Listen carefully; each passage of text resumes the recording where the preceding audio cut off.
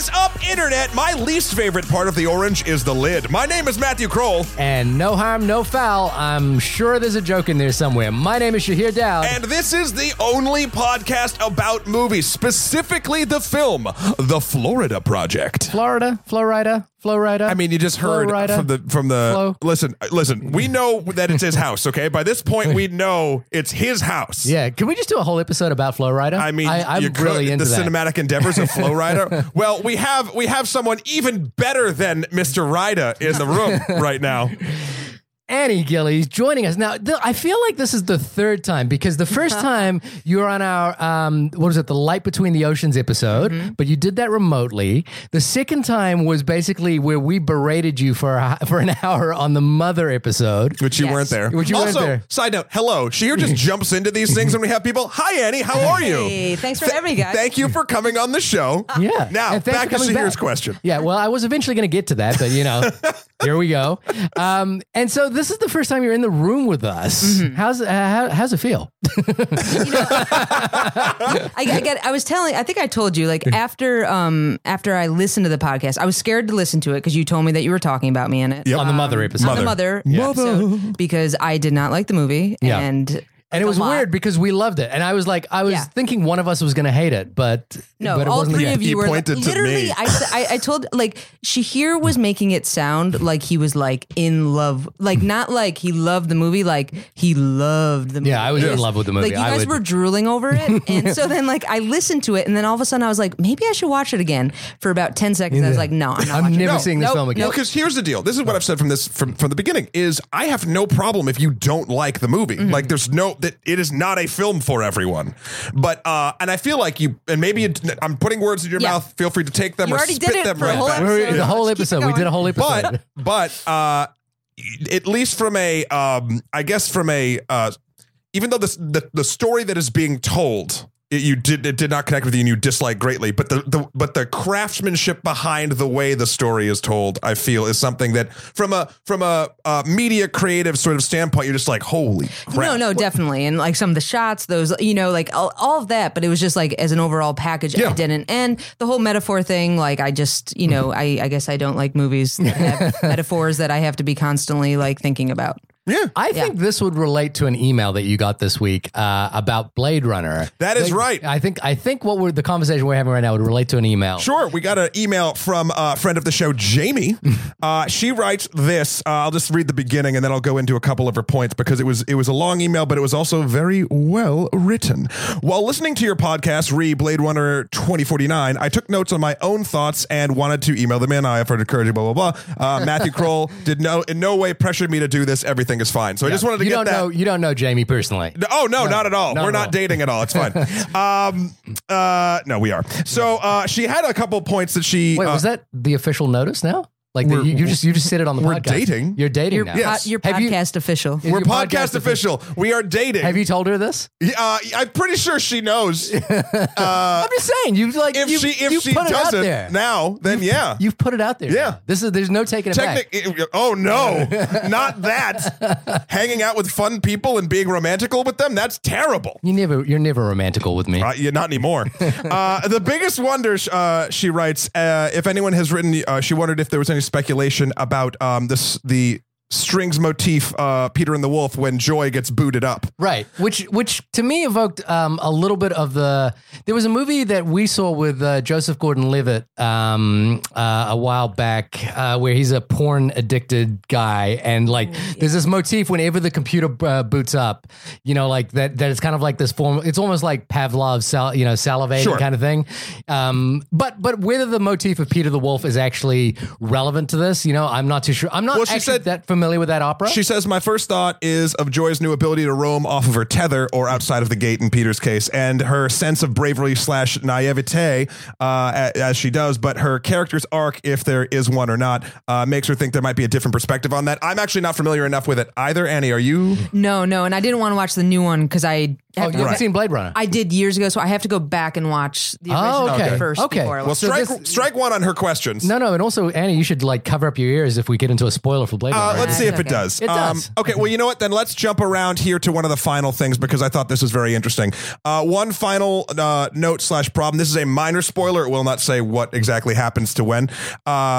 Dear movie maker, she writes, please stop shooting women coldly in the head to trigger emotional responses for the viewer. It's a cheap and violent move that puts the female characters squarely in the object/toolbox and belittles their own existence, and at this point is uncreative and tragically predictable as a choice.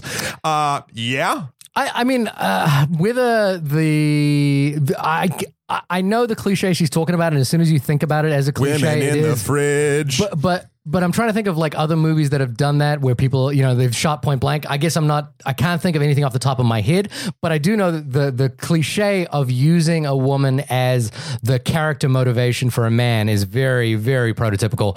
And normally, and violence towards women. I mean, if not being shot point blank in the head, there's a lot of like, oh no, my wife was murdered, or oh, this woman got beat up, or like there's all this. It becomes a trigger point. It becomes a trigger point for the man's journey as opposed to ever, or most of the time, as opposed to focusing on the trauma happening to the woman. Which is why I thought it might be relevant to Mother, because that's kind of a major point in that movie. A major point of contention is that one scene. Yes. Which is the one scene I think whenever anyone says they don't like Mother, they talk about that one scene. Well, it just seemed just like it was too much. Like there was no point in that to me. Right. Like what they did to Jennifer other than Lawrence's motivating character. Javier Bardem to like create Earth or whatever. Yeah. What a great motivator. Yeah. I'm going to beat the shit out of Mother Earth.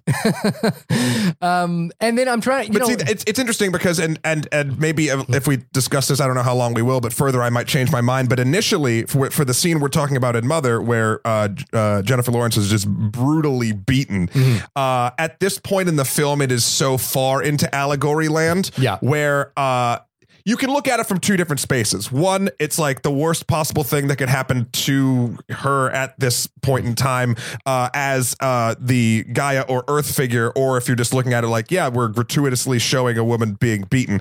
I lean, that to me is not this. Is not what this is, because that, at least whether or not we agree with the fact that we're actually being shown it, has weight behind it, and there's reason in the script. She's still the onus of the scene where she's getting beat to shit, where the scene we're talking about in Blade Runner and a ton of other sort of action slog, it's never about the woman. It's like, oh, I'm going to piss you off, random hero guy, bang. And then they're like, oh, and that gives them the fuel to go forward. And the other film I'm thinking of where that happens is Mission Impossible 3.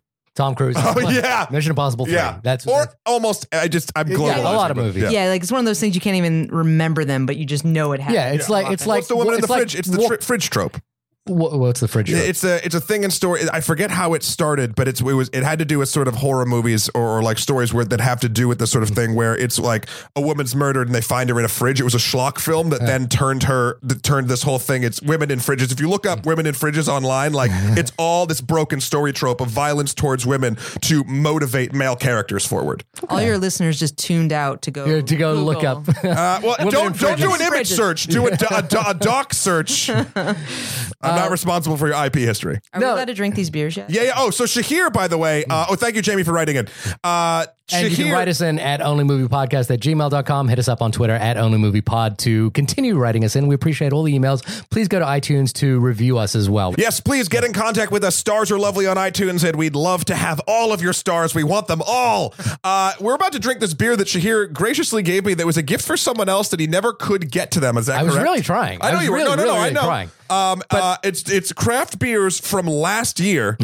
I'm drinking Write us in Golden and tell us Carousel. if you're a beer expert. Let us know if we are slowly drinking ourselves to like some sort of physical ailment at this point. No, these are ailment. beers. Did you just say ailment? Yeah. What? Oh, yeah. There you know it what? is. It's a little slow on the uptake. I just got it. I'm drinking so much beer, I don't even know what I'm saying. This Christmas Belgian ale is a delight. Really? It tastes good? Yeah. If anyone would like to try, people. My packaging's Belgian lovely. Floris apple is also a delight. Yeah, the Hugh Malone ale, Allagash from Allagash. Yep. Allagash. Great. These are three beers that no character in this film that we're going to review would ever drink, by the way. No. They're Budweiser all the way. Oh, wow. BLs, BL Plats, BL Plats, BL Lights, yeah. Bud Heavies. Bud Heavies. Yeah. Bud Heavies. What's okay? This is a regular Budweiser. I'm not much of a beer drinker. No, well, now you're drinking some apple. But I am a moviegoer, and movies I like to go see are movies by a filmmaker named Sean Baker. Now, he's only made, Sean Baker. Here's an interesting thing. It's your review day. No, we're not doing. Okay. No. Sean Baker is a filmmaker that came to my attention a couple of years ago because of a film he made called Tangerine, which was produced by the Duplass brothers and was famously known for being shot entirely on an iPhone. Shot entirely on an iPhone 5S, basically taking place on Sunset Boulevard in Hollywood somewhere, frequented by transsexual prostitutes. And the film basically follows a young woman who is trying to find out who her boyfriend has been cheating on her with. And it had this sort of like, again, it was famous for being shot on an iPhone, but it was also frenetic and it actually used the iPhone format really well. And it was one of those films that managed to transcend the story around the film. So maybe another film like that would be Memento, where it's like, oh, this film is told backwards, but it's actually a really good movie. Same thing with Tangerine, which was that, oh, this is a film shot on an iPhone, but it's a really good movie. It doesn't matter that it's shot on an iPhone. The fun fact about that I didn't realize is that when you hear a story like it's shot on an iPhone, you think about, oh, this must be some young filmmaker's first foray into the industry. This is actually his third feature film at that point. Oh, actually his fourth feature film at that point. And this is his fifth. So Sean Baker has been a guy who's kind of been floating under the radar. And there's a really interesting article right now on Wealth Simple, a new website that I've been reading that you've probably been seeing ads for on your Facebook feed, which is where I got it. Okay. Talking about how Sean Baker has basically paid for all of his movies himself at this point, with the exception of Starlet. Which might explain the iPhone-ness. Well, I'm not saying it's not artfully done, but that would explain some of it. No, I guess the point I'm getting to is that there are a lot of filmmakers that we particularly review on the show where, they've had that one breakout hit and they've basically done it, like it's the second or third movie or something like that. Or maybe their first movie, that has gone to mainstream audiences. In the case of Sean Baker is more emblematic of the way it really is for most filmmakers, and most filmmakers would have given up by their third film. But Sean Baker didn't give up. Cracked out the iPhone. He cracked out so after 3 feature films that didn't do well. I mean, they got distribution, but none of us has ever heard of them. One of them is Starlet, is on Netflix right now. I haven't seen it. Is that a short film though? No, that's a feature. Yeah. Okay. He decided to keep going. He basically, and it's funny, I like this part of the story is that he was trying to make another film. I think he was trying to make the Florida Project and couldn't get funding for it. But he was in New Zealand showing Starlet, and then he got to watch a lot of films because he was there for the New Zealand Film Festival, a festival I've been involved in and certainly visited, living in New Zealand. And he basically said, no, you know what? At this point, most filmmakers would give up. It's like, I'm trying to get this other film going. It's not happening. So he called, I think Jay or Mark Duplass, one of the two, and said, hey, I remember you saying you'd want to produce one of my films one day. Is that true? And he was like, yeah, I would. And so he said, okay, I want to make this movie. And, the budgets that Jay and Mark Duplass play in aren't very high. Sure. And he was like, okay, I can do this. And I'm going to do it on an iPhone. And he did, and he made it. And it was the break, the movie that he basically did to stop himself from giving up was the movie that finally broke him through. The guy's 46 years old now, and he's just made his kind of, the Florida Project is arguably now a bigger hit. It was financed off the back of Tangerine, and it's now kind of in the conversation for the Oscars. That's where the conversation around it'll get nominated for something. Like, I mean, probably Willem Dafoe, I would say, if maybe nothing else. Yeah. I think the kids are great in this movie. I do too. Matt, can you tell us a little bit about the Florida Project? I can tell you what IMDb says about the Florida Project. What does the IMDb say? What is the IMDb? Internet Movie Database is a website where you can go and learn all things about movies that have been made. Step 1. Okay. This is what they said about this movie. Set over one summer, the film follows precocious 6-year-old Mooney as she courts mischief and adventure with her ragtag playmates and bonds with her rebellious but caring mother, all while living in the shadows of Disney World. I'm going to. That was actually a pretty good synopsis. That's an excellent synopsis. But the only part I would. Well, we're going to get into it a little bit more. I'm going to say it, and we can go back to it when we get there. I would disagree with the rebellious but caring mother part. Yeah. But we'll get into it. Okay. But yeah, no, as far as IMDb synopses go or whatever, I don't even think they write it. I think publishers sort of put that in. Who knows? If you know, email us in. I'd be curious to know where all the stuff I read every week comes from. Could be anywhere. So Annie, had you seen any of? Had you seen Transparent or not? I keep calling it Transparent. It's Tangerine. Transparent. Very good. Different show.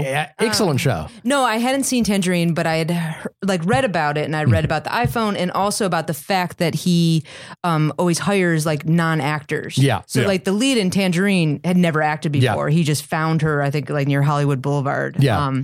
So I'd heard about it. I don't know why I never saw it. So that's I was intrigued when I heard about Florida Project. Okay, and I mean, what drew you to seeing it?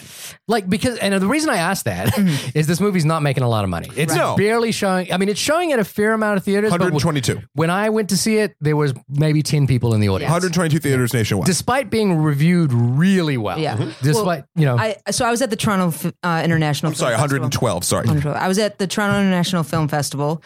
I saw look Mother. at you. Well, look That's at where I saw Mother. You saw Mother. So I saw and Mother instead of the Florida Project. Bad idea. There you go. But no, it got so much buzz there, and I wish I could have seen it, but I was only there for a couple days. So when it was coming to the New York Film Festival, I wanted to see it, and I had read about it, and even like that synopsis, it just sounds like like an interesting movie. Yeah. And, Willem Dafoe is great, and good reviews. So that's kind of what drew me to wanting to go check it out. Like a lot of people were saying it was one of their the most enjoyable movies that they saw at TIFF. Okay.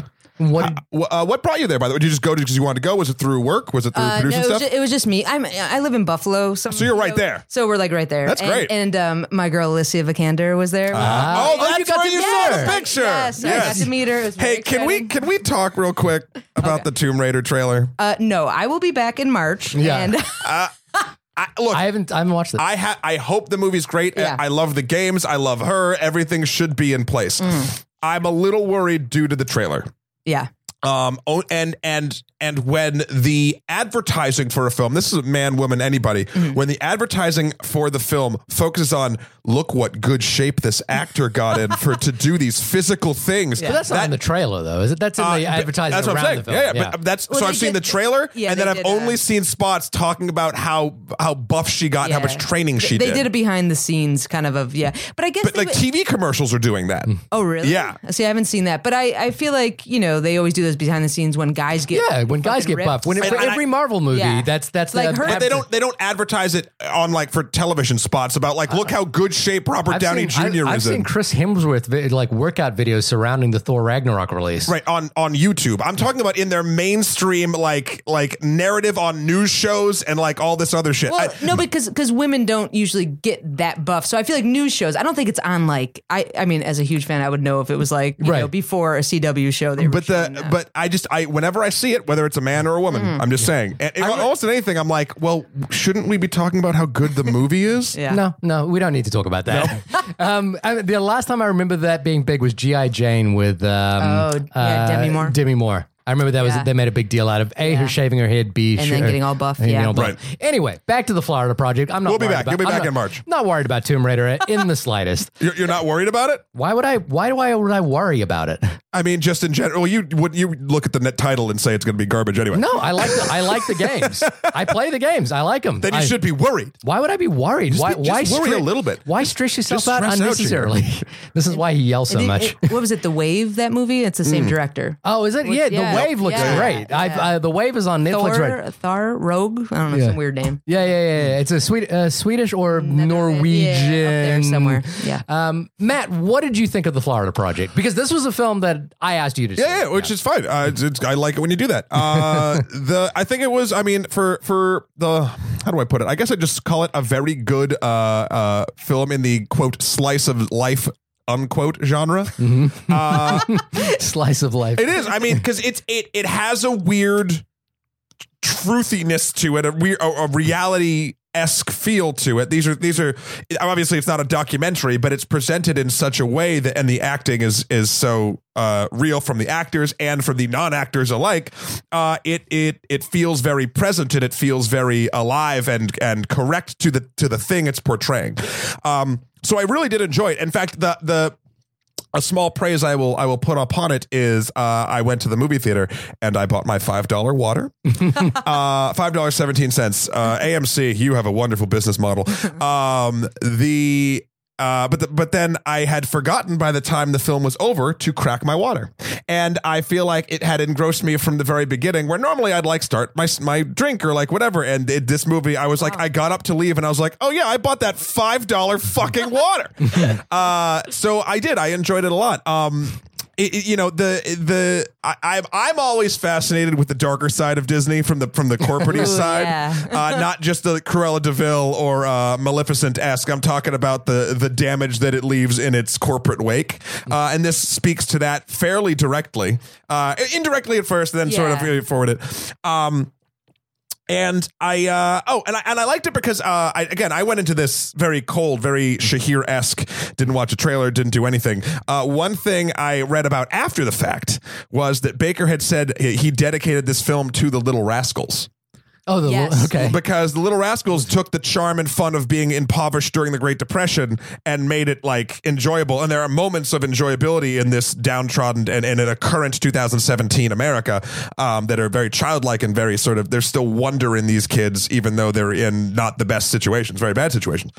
Last thing I'll say is so I saw this movie in the afternoon, okay, because I'm currently between gigs, and I love afternoon city audiences. It probably maybe had like 25 people in it, all like, were they old 50s or higher? Yeah. And after it, I just sat because it's quiet. There's not like booming music at the end. And I sat and I just wanted to be like, okay, I want to listen to what everyone thought of this. So here are some things that I overheard that I wrote down as quickly as I could type them from a general audience from a 12:45 showing at the AMC or the Lowe's 13 uptown in New York City. This is one. Oh, well, such is life. Okay, great. Another one is it's such a slog to watch stuff like that. Have you seen American Honey? Oh, someone said that. Yeah. And they said it's such a sad commentary about our country. Then someone else said, well, that was 2 hours of bad parenting examples. And then finally it said, it's so sad, but what are you going to do? Okay. They all seem about the same. They all seem about the same. And I just, because this movie, I feel like, and we'll get into a debate maybe about that too, its point is to shine a light at this, what's sort of happening currently with people in this socioeconomic bracket in Florida in the shadow of Disneyland. I love / despise these reactions of just like, oh God, that's horrible. Oh, okay, were we leaving? Sweet. Like, it was just a very like, it got me thinking about this style of filmmaking, right? And like, what's the point, and can it do good? What is the style of filmmaking? Slice of life. Sort of. Let's take a downtrodden what's an example. Well, American Honey is another one. Like they even brought up. Just sort of. I'll use the word impoverished. Taking a very realistic, dramatic look at an impoverished, quality of society, and turning it into an emotional piece of entertainment. Is it, and why do we make these sort of films? It's a little bit like our war movie conversation, because we're taking something that at its core, even though there's many moments of levity and like reality, but it's taking suffering of people and turning it into drama to be ingested as entertainment. But is it also shedding a light? I think it is. I think there is too, and I hope that's the case. I've never heard of any of these type of films being like, and then more help came to these people. Like it's so. I think that's a noble sort of cause, but I'm just wondering if you guys know examples, I would love to hear them. If there's any example of like taking a film that turns for lack of a better term, this is not what this film is doing, but slightly tertiarily it is, turning suffering of people into sort of an entertaining 2 and some change hours. Yeah. I mean, but it is not. It's not a documentary, though. Yeah. Okay. So the most famous one I could think of recently is Slumdog Millionaire, taking the look at impoverished. And that helped the... I guess what my question to you is for you to answer that question for yourself. Do you find value in it? I enjoyed my time in the theater, but like, I guess it's that question of, should I be enjoying my time in this theater? Yes, it shows great human elements and whatnot. I mean, but beyond, asking the broader philosophical question of that, I mean, did you enjoy your time in the movie? Did you find it to be yes, I did. Enriching? But did you find it to be valuable? Is that also exploitative? Exploitative. Yeah. But like I said, it's not a documentary. So these aren't, real people. But the idea of it, this is really going on in Florida. And I'm not saying that's how I feel about it.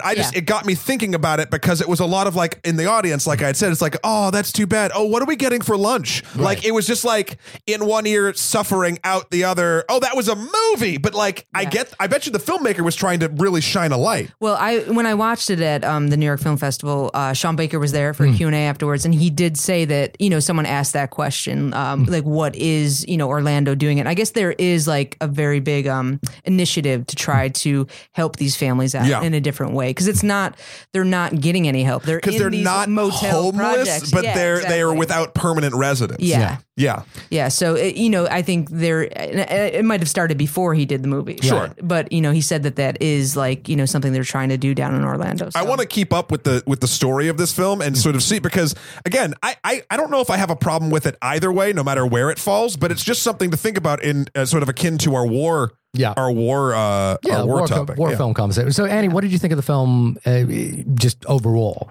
Overall, I mean, Matt had a good word for it, engrossed. Like I was just engrossed from the beginning to the end. Yeah. Again, there was something I didn't know about these, projects in Florida. So it was interesting. And I always I don't know, like just seeing little kids like that, like you said, the little rascals, it was just so great in that horrible world to see these kids just having so much fun, just being kids. And I feel like they could be more kids than kids can in suburbia when they have, electronics and things like that. They're making up fun. And, so it was, I feel like I smiled a lot, even though there was some bad, a lot of bad in the movie as well. But no, I loved it. And I loved Willem Dafoe's character and how he embraced these families.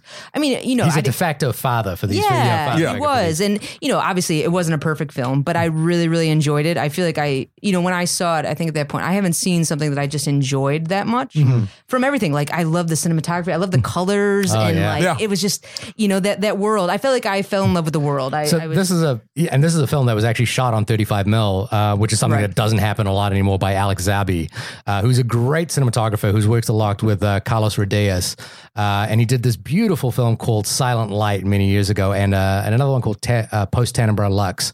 Incredible cinematographer and a really good match of cinematographer to filmmaker as well, because I think what I liked about from the cinematography point of view was that it really embraced the world in which these families and kids lived in, but it didn't impose a style on it, despite being quite formal. It really it walked this really fine line of at some points I was like, this is kind of like a Wes Anderson movie, but then at other points I was like, no, they're just really just framing up just what's in front of them in a really nice way, and not exploiting it too much, and not imposing something on top of it. It just really felt like it was embracing what was there. Have you guys ever been to Route 192 outside where this movie takes place at basically motels outside of Disneyland on Route 192, I believe, and they're all US named after Disney. Theirs is the Magic Castle Inn. To which some characters of the movie, and as I'm sure many Brazilian people, family, think they're getting booking their honeymoon at Disney World, but oh no, they are at a pink cinder block palace. But I've never been there. I have. I've been to Disney World a couple times. I've stayed on that strip once. It's funny because you. When I stayed there, I was like, ooh, this is kind of it was younger. So I was like, ooh, this is kind of seedy. I don't really know what's going on. And then the other times where I've driven by it, you just see that wizard place where they walk by a lot of kitschy sort of tourist trap shops. There's one with a giant wizard, and there's one shaped like an orange, and all this sort of stuff. you just see them going by and you think to yourself, who goes there? Right. Who stays at the, it seems like this film has given me that answer. Yeah. Which I never would have thought of otherwise, which is a point in I think this is a great sort of slice of like look into that sort of thing for it. I think a point against it is now what happens when people know about it. Not against the film. I'm sorry. Just it's against almost society. Yeah. More against society. Yeah. And real quick, as you were saying, it was shot on 35 millimeter. Looks great, but his last film was shot on an iPhone. Yeah. I'm just curious what you guys think about that whole debate. Digital versus film, because it's weird to go from one to the other. And some people, are totally against digital. Yeah. And I would imagine iPhones would be like completely out the window. Someone like Christopher Nolan would be like, no fucking way. Yeah. But Steven Soderbergh, for example, has a film shot on iPhone that's coming up soon. Your crush. Yeah, my man crush. Yeah, my director man crush. I have a lot of those.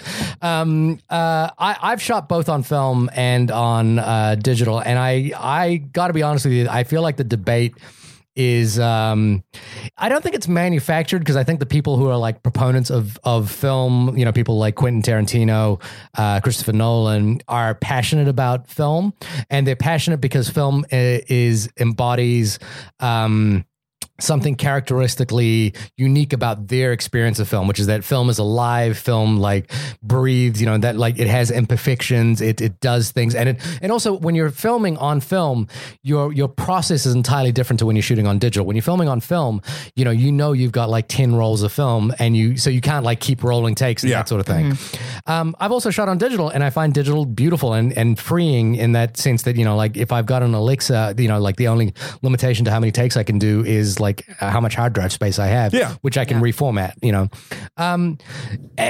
I think it's like, for me personally, if I could shoot on film, I would have to make an economic case for it. Mm-hmm. And if I could shoot on digital, I would make an economic case for that. So it really comes down to that. There are aesthetic differences, and more noticeably now, you have to make, like, I think 10 years ago, you had to make the conscious decision to shoot on film.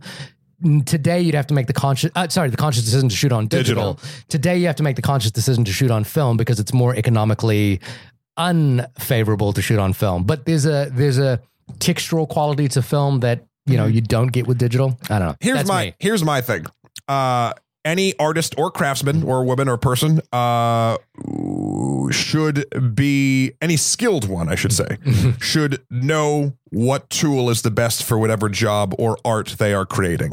There are pros and cons that Shahir just laid out to sort of both. The monetary is obviously a factor because we live in the real world, but I always have a problem with people, especially people that are entrenched in an industry or a style of something, that are just like, no, that I do A and B is garbage because of this, and that. It's like, well, no, maybe A works better for the style of thing you do, and that's entirely, it could be 100% true. But these sort of staunch debate, and Shahir actually kind of said how some of it might be manufactured just sort of in the buzz industry or whatever. When you get married to a tool, you are no longer being as good of a craftsperson or artist that you could be. So I'm for whatever format works best for whatever project someone, myself, anyone is making. I think they're all it's a lovely cornucopia of tools you can use to make films. Sorry for the side tangent. No, that's great. That's what you guys thought. So Shahir, what about you? What did you think of the Flow Rider project? The Flow Rider project. I'm always up for Flow Rider, I got to tell you. You are wearing your apple bottom jeans and your boots with the fur. Yeah, and I drop it. Is it? No, he doesn't drop it to the floor. Somebody else does. Who drops it to the floor? I mean, he might. He gets low. Welcome to his house. Is that Flow Rider? Yeah. All right. Yeah. Welcome to his house. I wanted to do this film for a couple of reasons. First off, I wanted to do it because I wanted to see a film in the movies at the theater that was emotionally resonant. That's blatantly what I wanted. I want to go into a movie and I want to feel stuff. That's why I go emotions off screen, not like other people. I mean, I try to keep my hands to myself, but sometimes you got to do what you got to do. Keep my hands to myself. So I wanted to see a film like this, and I got to say, this was actually a profound experience for me because I'm working on a couple of projects right now where I feel like the conceit or the concept takes precedence over the emotional authenticity of what we're doing. And what I mean by that is a challenge. It's a challenge. And what I mean by that is with a couple of the other projects I do, like Automatica and Cymatics, which are very technical projects, there's always a push for me to do projects that are kind of conceptually big, and focus on that. Whereas the thing that I was like, when I watched this and I was thinking about it a lot was like, oh, you know what?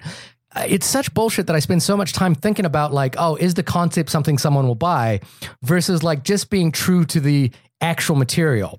And what I loved about this movie was that it felt without a doubt 100% authentic, even though I don't know this world very well. I have been to Disney World in Florida, stayed at sort of a nicer hotel. You stayed in the mouse's house? Yeah, probably. and I kind of have never seen this, but like I have thought about the economic consequences of conglomeration. So the economic consequences of companies coming to, forming and basically taking over an entire industry and what it leaves behind in its wake. And in Disney's case, an entire region. Arguably you could say it's a city. Arguably you could say it's a metaphor for the film industry itself as well. The Marvels. No more metaphors. Yeah. Annie hates metaphors. There's no more metaphors in this room until this is over. But what I actually really loved about, I think that question that you're asking about, does the film take on an exploitative quality because it's demonstrating a community which is impoverished in some way, is that I don't think it does. I think fundamentally this film really is out to just explore what happens on the fringes of a society, but it doesn't even saying it, like framing it like the way I've just framed it, doesn't encapsulate what this film is, which is that it's a really good character piece about these three children and the adults around them. And I think it does a really wonderful job of showing that even when children are in peril and people are there to care for them, there is an inherent danger because of the way society has fractured itself. Like there is no safety net for these people that really effectively works for what the problem is here. The problem is not only a fundamental lack of quality services, like food services, health services, educational services. But it's what happens when, for example, an industry comes into town and isn't there to like look after everyone around it, despite sweeping up everyone that's there. Like we live in Astoria right now, and Astoria is one of the potential sites for Amazon's second HQ. And I have to wonder, Astoria is made up of a lot of mom and pop kind of family owned businesses, and what happens to every industry in this community when something like that happens. Obviously there's an economic reason for wanting to have Disney move into Florida, but what happens to every industry around it? But at the heart of all of that, it's just a lovely, lovely tale of childhood. It's a lovely tale of a family and of childhood and of growing up and of seeing the cracks in both sides of that, like where children go wrong and where adults go wrong and the reasons they go wrong. It's interesting. The lovely tale thing. I think it's an honest tale.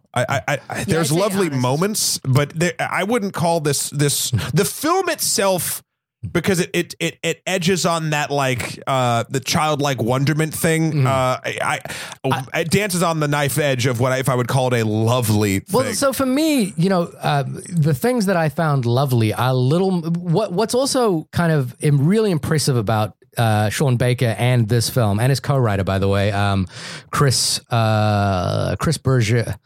Bergeau, is that they have the confidence in their audience to just let scenes play out that don't have like major narrative consequence. And so when I say lovely, the things that I found lovely are Mooney and her friend going out and finding a cow paddock, and just the safari moment. Yeah, and it's just like this beautiful little moment where it has no narrative consequence. No. It's just this lovely little moment of like true beauty. Like they're sitting on this tree and they say, why do you Mooney says, why I love this tree is that it's been cut down and it still keeps keeps growing. It's just a lovely little moment. And even like there was a comment that one of your people at the end of the movie said, which was like, that is an example of bad parenting. It reminds me of this film, Nobody Knows, this Japanese movie by Harazuku Karida. The film is called Nobody Knows, or Nobody Knows the movie? No, the film is called Nobody Knows. Gotcha. Clarification. If you liked this film, you must seek that film out. It's absolutely amazing. Is that it demonstrates no matter how bad a parent is in some cases, the parent is needed by the child, whether they realize it or not. And like there's a scene in this movie where Mooney and Haley, the mother, run out in the rain. And just basically just have this like lovely moment out in the rain where they're just playing together. And it was just like, she just needs her, like I know she's not a very good mother, and she's like all of her choices are bad choices, but she just needs her. And this, like what's great about this film is it doesn't strike a judgmental tone about that. It doesn't feel like they're actually being judgmental about what this character is. It's just showing that doesn't. Okay. But there's no way. This brings into my main point about this movie. So, we're going to get into spoilers at this point because I'll need to do examples and whatnot. But I have in big, bold letters in my first thought sort of thing: nurturing love versus responsible love. Okay. Now, the rain moment is lovely. And this is a daughter bonding with her mother in a very, nice moment. And there's an emotional connection there. And when you say Mooney needs Haley, even despite this thing, I disagree. Mooney needs somebody who will be in that role as a sort of a nurturing love moment like that, but also a responsible taking responsibility for the child that they brought into the world. I had a hard time watching this film. And please keep in mind, I know my opinions come from a place of privilege and all of that jazz. But I've known people who have not come from that sort of that the same places that I have that still fall into both of these categories of love when it comes to parenting and even caring for their friends and family. I had a very hard time even getting behind those moments where it's supposed to be happy of a mother and a daughter, because I'm just thinking to Haley, I'm just like, you're awful. Like you want all the good moments from everything in life, but you're not doing anything to sort of to better the life of the person you're supposed to care about the most. Yeah, and I would say like the thing that I didn't like about the film was actually Haley, the mother. Mm-hmm. So all the kids, Haley, her friend, none of them were actors, and I feel like you couldn't tell. These kids were like so great. So anytime the kids were together or the kids were with Willem Dafoe, I was just mesmerized. But anytime they were with Haley, that was my only, because I just was it the character or the actor? I think it was the actor. Really? Okay. I thought it was the character. I thought she did a great job portraying that. But then I saw her after, and that's her. That's her. Right.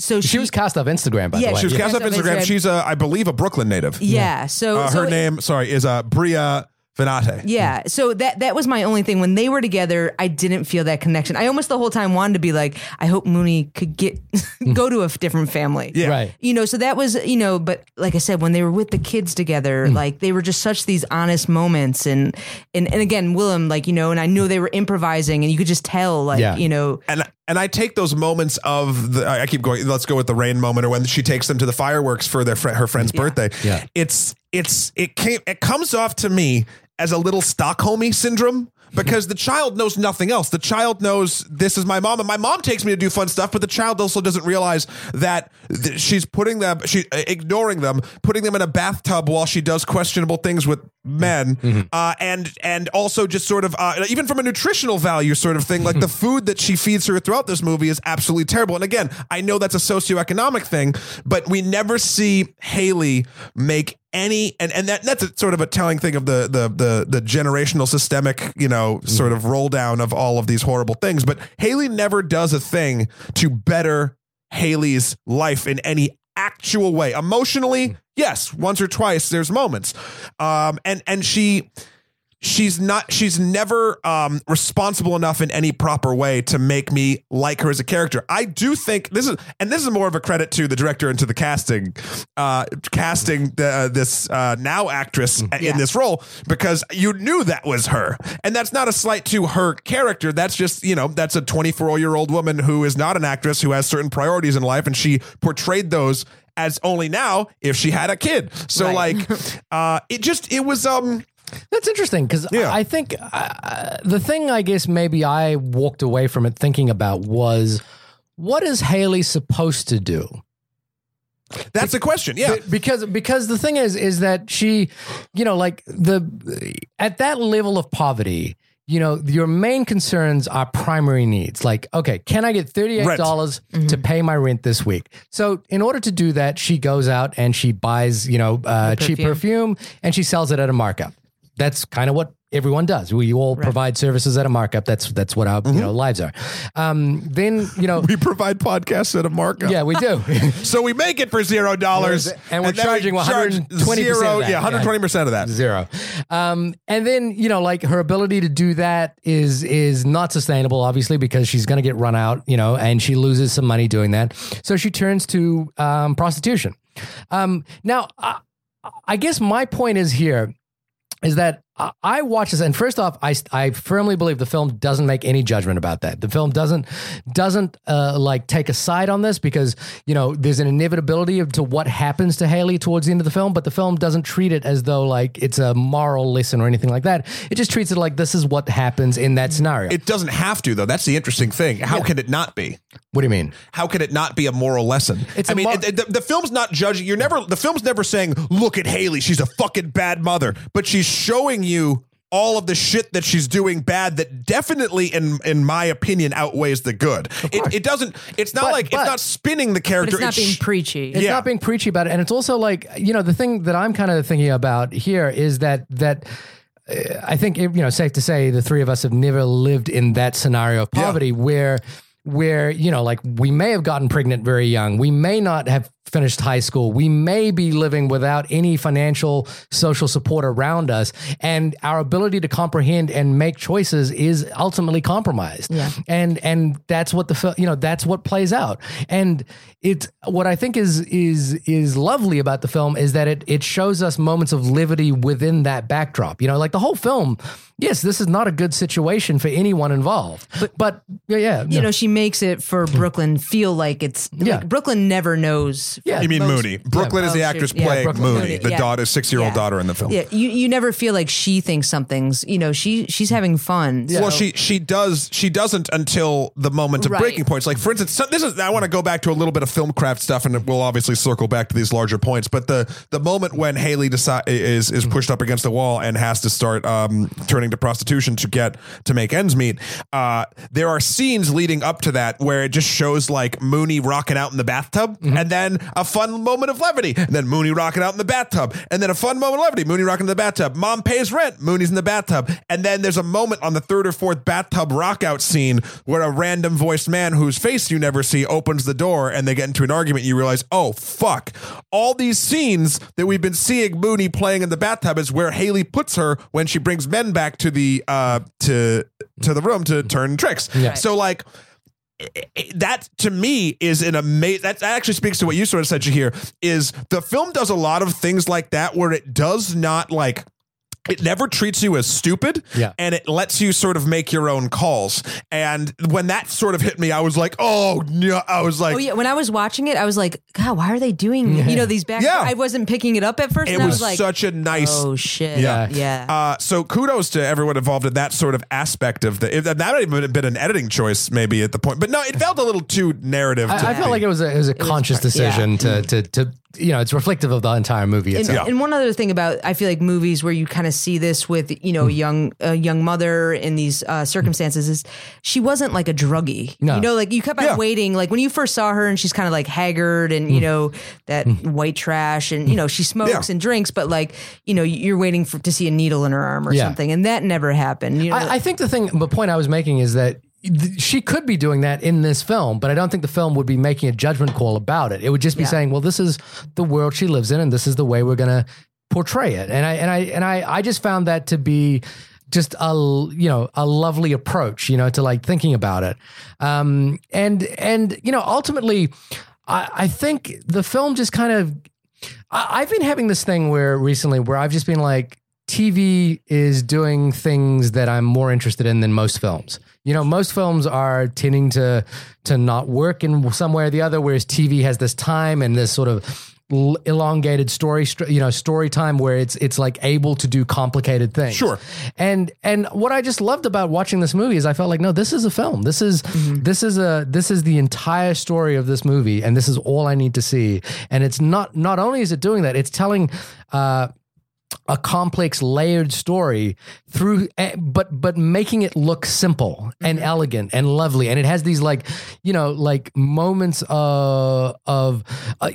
moments of laughter, there's moments of joy, there's moments of like surprise in finding that there is humanity inside this community that I would have just dismissed on my drive to Disneyland.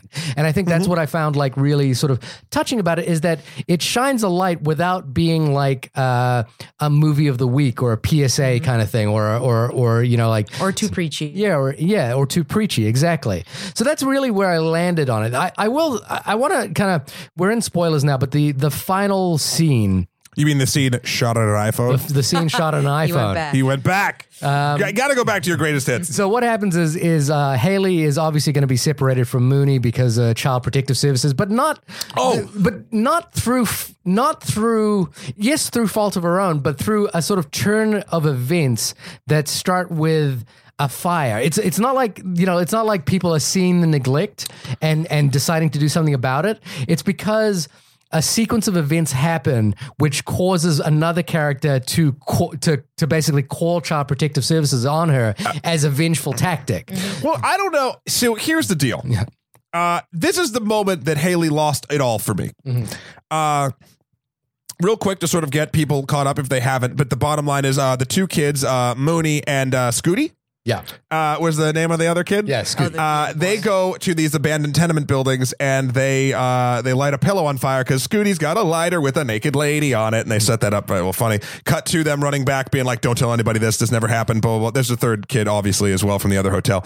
And then after, I'm sure Scooty's mother, who's best friends with Haley, gets it out of her son. She doesn't want Scooty hanging out with Mooney anymore or whatever. And now that woman doesn't handle it well. I mean, you shouldn't have a conversation with their best friend in this motel, so whatever. Yeah. But then after a while, after a bunch of passive aggressive stuff, Haley decides she gets fed up or whatever, and she goes down and confronts her, and they get into a verbal altercation, which ends in Haley breaking into her room, pinning her down, and punching her in the face 7 times. Now, at this point, I'm like, no matter if you've never hit your kid at all ever, you are not a fit parent. I mean, there's a lot of reasons why she's not a fit parent, but this moment for the film takes the cake for me, and she does this in front of the kids. Mm-hmm. It's nuts. But that's after she told on her, right? No. That's why she told on her. Yeah. But the thing about this moment is that it doesn't feel out of character for Haley to do No. But look at the two different mothers. The mother that's getting her ass beat and the mother that's beating her ass. Yeah. Okay?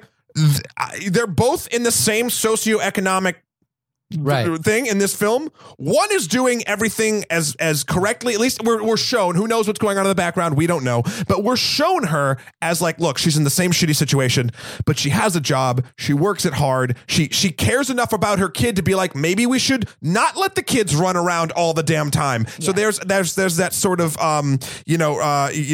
responsible love that I was talking about before. Yeah, I liked her. Yeah, and she's now then thanked for that by the natural love and the purely selfish Haley beating the shit out of her. Yeah. Now that to me, I had mad at the movie for doing this? No, not at all.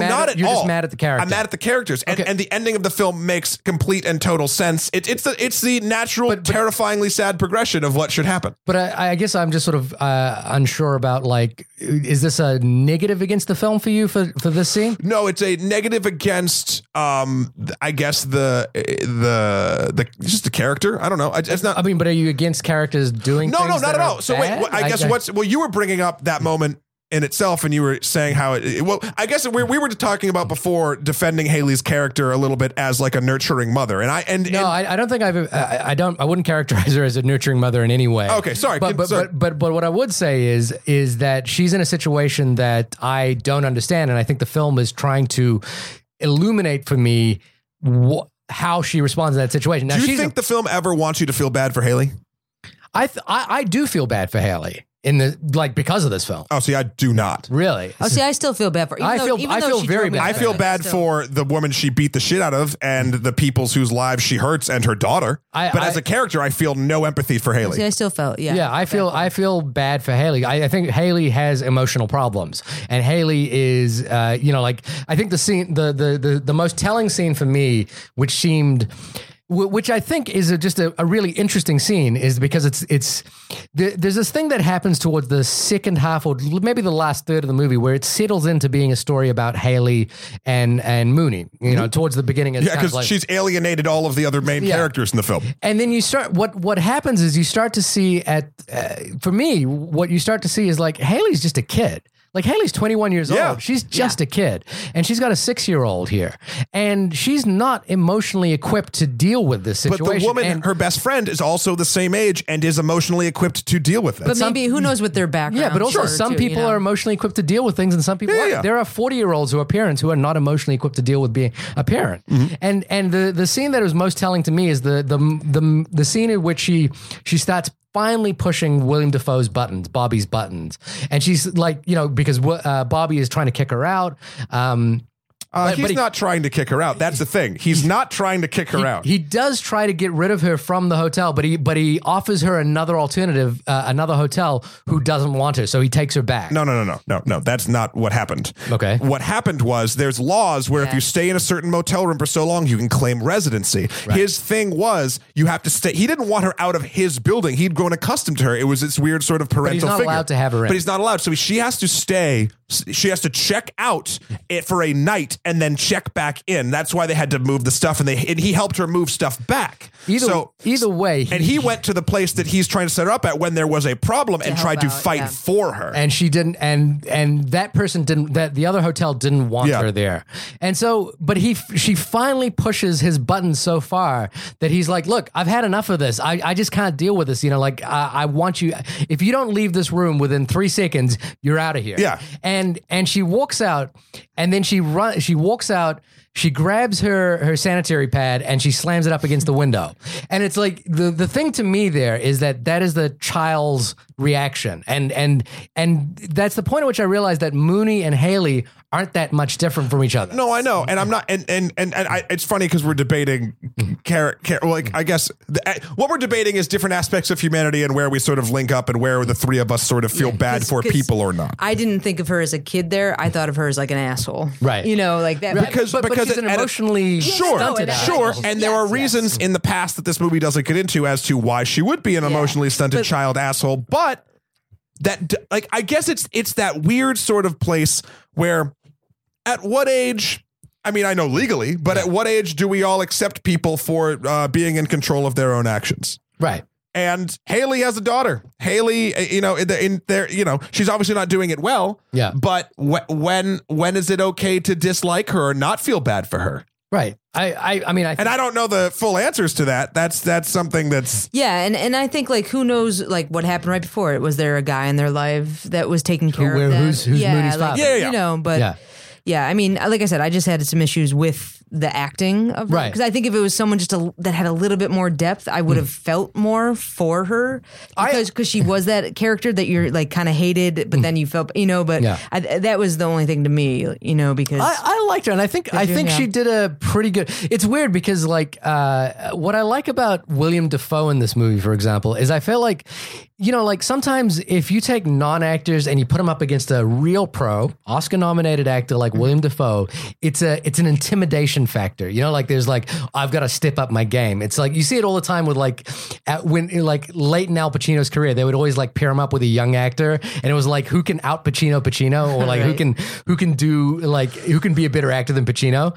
And what I like about William Dafoe in this film is I don't feel like he is intimidating anybody. I think he is like this gentle figure that even I think in rehearsals, even in casting of this film, I watched a couple of interviews with them, and he's just like, like he just laughs at the fact that none of them know who he is, and he's like, yeah, no, nobody knows who I am, and that's totally fine. Yeah. He doesn't seem to bring an ego to it, and I think what I like about that is that the actress playing Haley doesn't feel intimidated by him, and I feel like she's being authentic, and so I feel like she's just, like when she does stutter her lines, when they do come across as unconvincing, it's not because, like she's acting badly. It's just that's who she is. Well, he just matches tone with everybody. He stayed in that hotel, I think, for a week or two before the film to sort of get the native dialect down and to just sort of people watch. He stayed there, which is always good to do especially when you're a seasoned actor being paired with non-actors. Being paired with kids.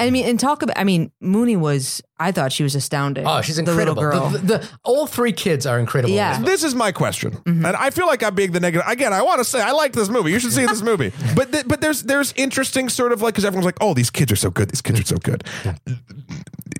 They're adorable kids. I mean, that's something that, for instance, a lot of it's ad-libbed, you can tell, which is great. Yeah. I don't know if, for instance, Mooney deserves an Oscar nod. No, I'm not because but do you know what I mean? Like, you weren't moved by her final scene? I mean, she did fine, but I feel like that's literally like when kids are that young, they're just being kids. No, but I've seen plenty of movies where kids just, you're like, oh my God. But I feel like that's less kids as I well, feel like, don't take this the wrong way, but I also do feel like that's casting and a director's sort of issue. But do you know what I mean? Like, that's filmmaking. Yeah, I know. But so you need to find the right people or child for the job. Yeah. And I don't think, I think that's because they're so young and not developed and don't have the work ethic that, say, an older person might have. You're literally just trying to cast a mood or a type of thing. And whether or not, depending on where you're making the film or how much money you have to spend or who you can get, like, I think she does great, but also their casting department did great and the director did great. And it's not all hers. But a lot of times the casting director goes and finds child actors, and like you say, like money. I feel like I've seen plenty of big budget movies where you're like, the kid killed it. Oh, yeah. You know what I mean? I've seen big movies where the kid is bad. when these three kids were in a scene just going to get ice cream. Phantom Menace. But when the kids were going to get ice cream, I was like, oh my God, I could just watch the three of them. Yeah, but I could watch. That's just kids getting ice cream. But here's the thing. Not every kid is good in a movie.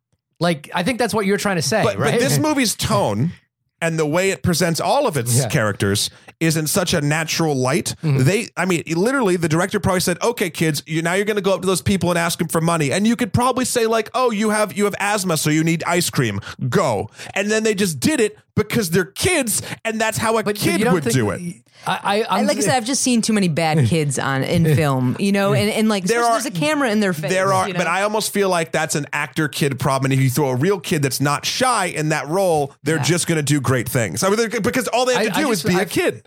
But so are you saying that any 6-year-old that looked like this kid could just do this film with the right temperament and the right that she has the same sort of they brought them from Orlando. They're Orlando natives. I think a lot of these. Isn't that like what like when good acting happens, it's good actors having the right temperament and being right for the role and training to be able to do it because the kids don't have the years of training to do this craft. And it's not like we're watching perfect example. I'm not a perfect example because it's not great, but the little girl who's in Game of Thrones, who's like the head of that house that's like the bear house or whatever. The little, you know what I mean? She has a presence. And I know it's silly because it's a fantasy world and whatnot, but like I've never watched her and been like, oh, I don't buy that. That little girl is acting, and that little girl is convincing me of this ridiculous thing.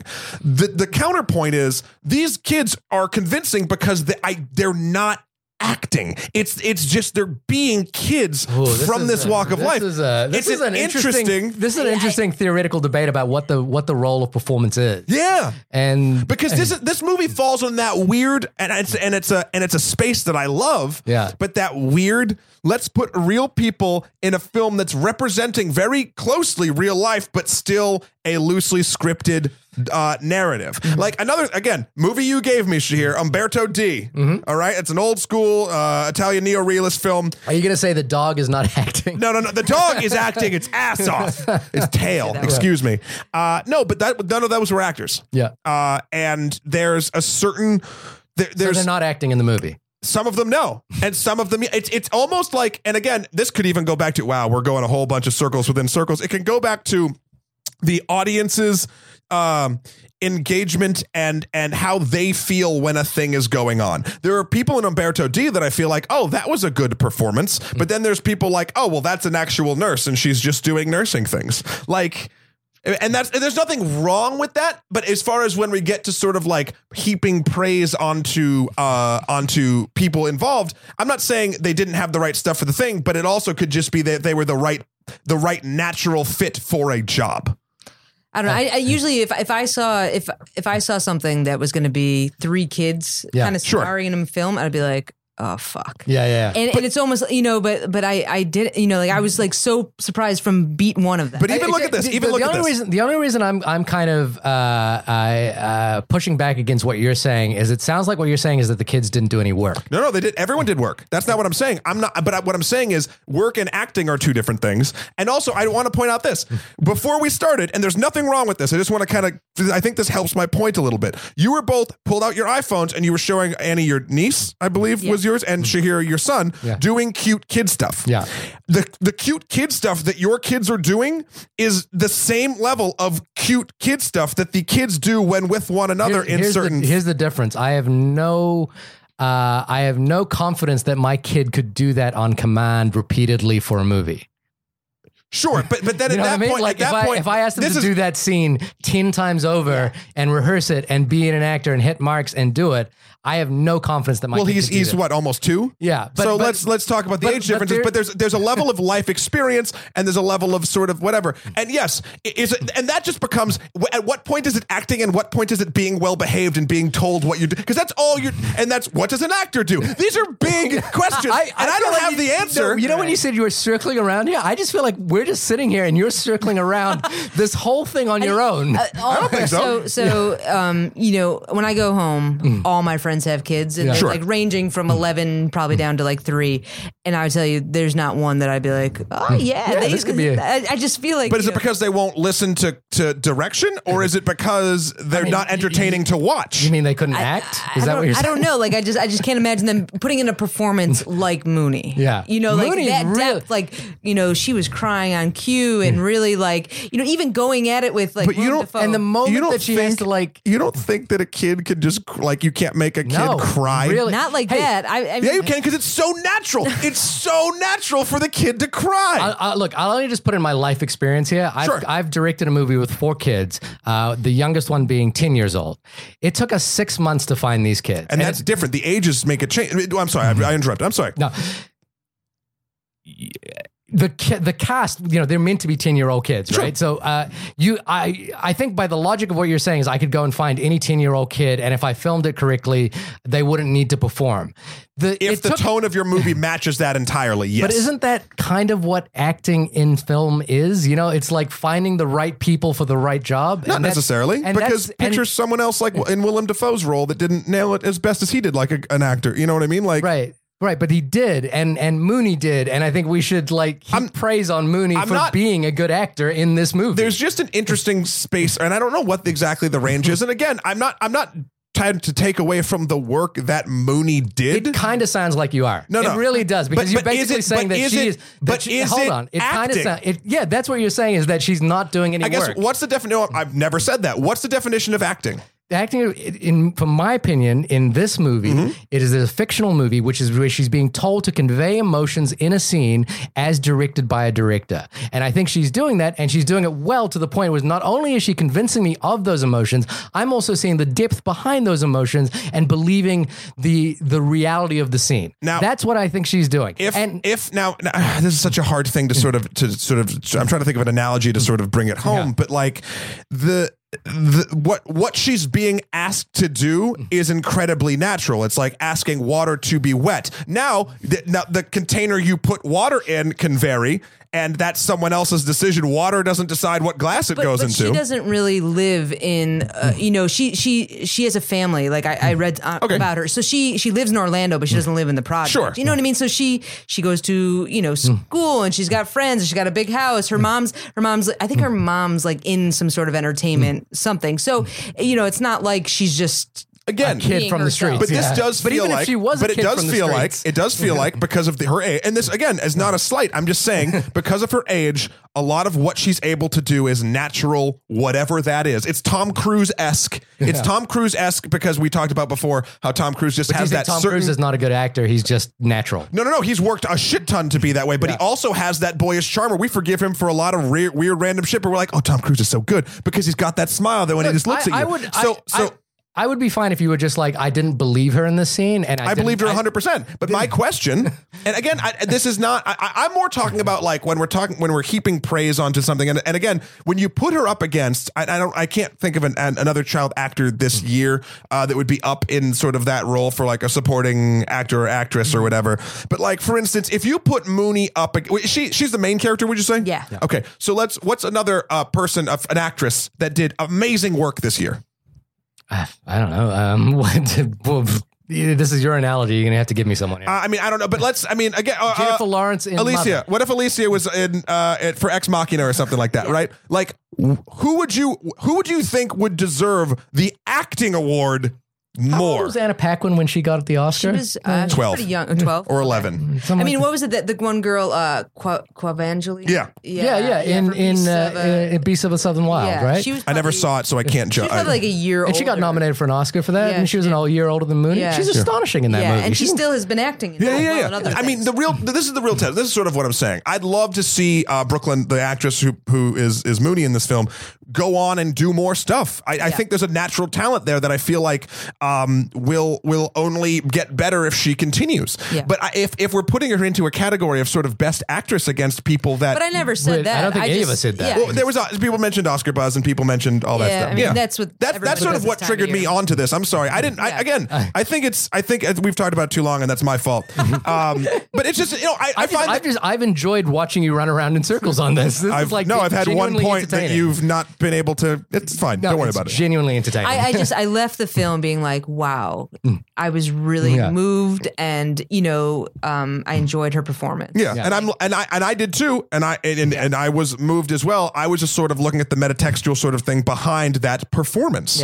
or where that performance comes from, and whatnot. I didn't think it would be this big of a thing. But let's get into final thoughts because we've been talking. We're an hour and 12 right now. I just want briefly before we did that, I kind of wanted to talk about the last scene because I think it's really important. Oh yes, that was how this started a half hour ago. The last scene of the film, which is basically Mooney and Haley are being separated. It's an incredible kind of coordination of events that are happening. Like Mooney runs away, Haley is told to pack up her things, and then the child services has to come back and try and get Haley to help her with her. The whole time Bobby is watching the whole event kind of transpire, and he's trying to decide whether he should intervene or how much can he intervene in the scenario. Willem Dafoe.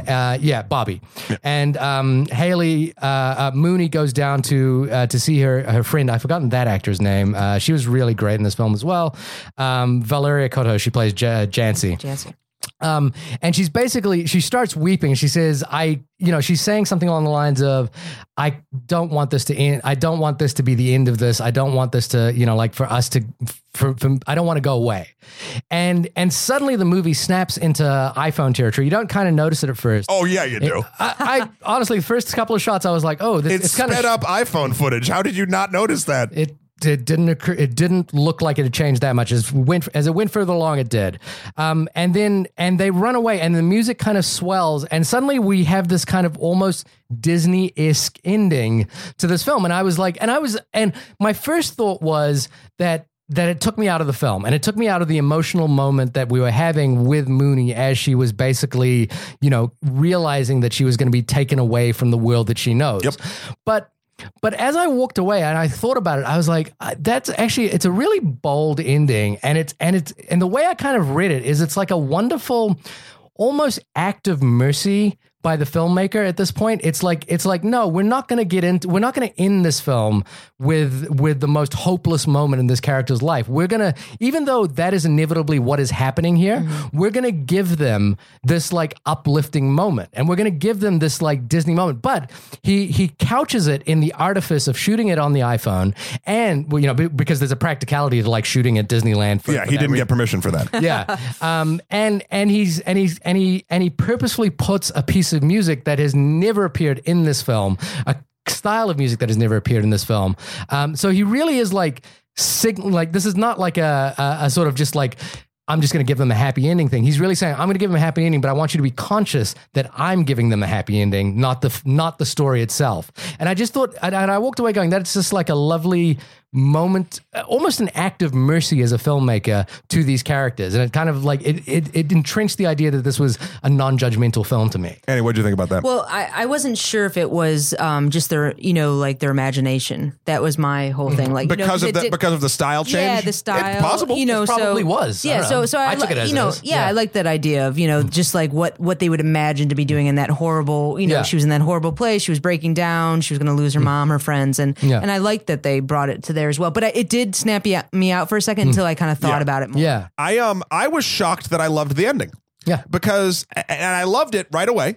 And then I was like, oh man. And I was like, these type of endings I normally hate. But then I was like, no, it's not the same type of ending. And again, I go back to Lobster and I go back to all these movies I feel like don't stick the landing. The thing about this movie, and the reason why that's okay, this is like Incredible Mercy that Shahir is talking about, I think is 100% accurate, is because this entire film sets you up there's an inevitability to this entire thing that's just going down. And so you already know all the we've seen a lot of bad in this movie. So it's not masturbatory in that sort of like sense of just like, oh, let's keep shit, not we just show horrible shit. It's now like, what's happening. Nothing's going to change that.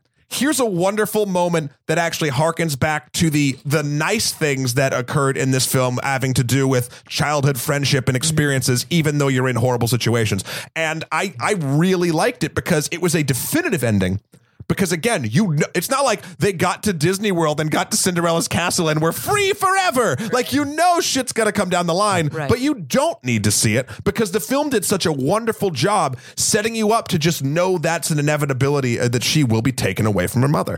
And I really like that they did that. And the side metatextual sort of thing about filming in Disney, which could be argued to have some responsibility at play to why a lot of these people are impoverished. Right. Yeah. And you figure she's living around Disney. Probably never have been. Before. Yeah. I mean, how much does it cost to go to Disneyland? Like $140. Yeah. Really? And you figure like this is the very lowest she is, and she's getting to do, she's imagining doing the best. She gets to go to the Magic Castle. And it's a lovely moment. And it's weird because it's a lovely moment that doesn't make you feel good as you're watching it, because it made me feel good. It just kind of, it for me, it took me out of the moment we were already feeling. So it was kind of like, oh, where are we now? And then it ended. And the thing that I thought was amazing in my screening, and maybe this was the same for you as well, is that everyone sat through the credits. Everyone in my audience just sat through and just sat still and like enjoyed the credits and were pretty quiet most of the time, but just were like, I just want to like sit here and soak in this experience. No, mine instantly started judging and fleeing the theater. Right. There were two older women who were having more of a heartfelt discussion in the back, but again, more still of the sentiment that I sort of said. But we didn't know that the kids were in the audience. So all of a sudden there was a spotlight, and everyone was, standing up and clapping for them. Yeah. That's not why I like the kids. I know. No, of course. I feel like that's our sort of talks about the ending also sort of encompass our feelings of the movie. We've all said we think you should see it. It should get more eyes than I think it did. Yeah. Or it does. And it's probably going to be out of theaters soon, but that doesn't mean it can't find a new sort of life on either one of the streaming services or, rentals or Redbox or any of that I can't imagine anyone who likes film watching it and not enjoying it. Yeah. I can imagine a certain trope of people, but I don't enjoy film.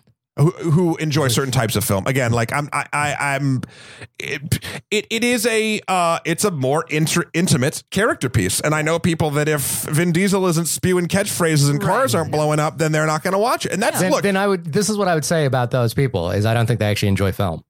They enjoy a type of film. They enjoy a specific type of film, but I don't think they enjoy film. Well, then they do, based on your analogy of it. They enjoy it. a very specific type of film, Which is in the company of film. They don't enjoy a wide variety of film. Yeah. There you go. This is next week's podcast. Yeah, right? Anyway, this has been the only podcast about the film The Florida Project. Annie Gillies, thank you so much for coming and in. for I like indulging. it in here. I feel like You can come back. This is where the magic happens. This is the it magic is. castle. You can come back anytime. Never call it that.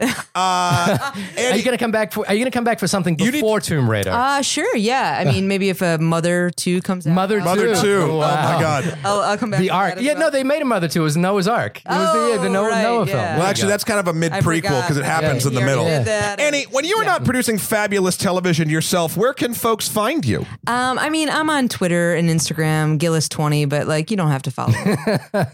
Why not? Why? Annie, I want you to do that again. I want you to do it again, and I want you to pitch yourself hard. Oh my God. Well, if you want to see all of the Buffalo Bills score recaps on Mondays, you could follow me at Gillis20. Love it. Yeah, so that's where I am. Okay. I've got like maybe 400 followers. No, it's in the 300s. That's a solid number, though. Yeah, that's great. If you'd said 20 followers, I'd be like, ooh, maybe keep that quiet. Instagram, I might be about 800. Really? There you go. Yeah, that's way more Those than me. wilding out, when I post that stuff. Yeah, people just there you start go. because There they you know go. they know what's the up. people behind. DC Young Fly's like, follow me. There you go. Pay attention to the woman behind the curtain. Shahir, when you are not debating the validity of child actors with me, where can folks find you? You can find me at shahirdaud.com. That's SHAHIRDAUD.com. I will just go out on my Criterion Collection just for a second here. If you really enjoyed The Florida Project, I think a film that I saw this year that's available in the Criterion Collection is The Kid with the Bike by the Dardenne brothers. It's kind of the inverse of this film, which is that it has actually got a positive, happy spin to it, but it is equally as devastating and beautiful. Please go see that film if you can. Matt, when you are correcting my analogies about people, the subgroups and cultures within film, where can people find you? Well, when I'm doing that, they can find me here on this podcast. But when I'm not doing that, they can find me at Emperor MSK on Twitter, Skeletor, the number 4, PREZ on Instagram, or www.matthewkroll, that's MATTHEWKROL.com for my life and works. And you can find us at onlymoviepodcast@gmail.com. That's where you can send all of your thoughts about the Florida Project or any other type of film-related accoutrement. Also, you can find us at Twitter at Only Movie Podcast and review us on iTunes. Please and thank you. We love your stars. Yeah, we do. I'm going to review this one. You're gonna Do it. review You this should episode? review You're this gonna one. say best guest Ever. Annie Gillies is best guest ever. Signed, Annie Gillies. at Twitter. On Twitter. Thanks, everyone. We'll see you next week. Bye-bye.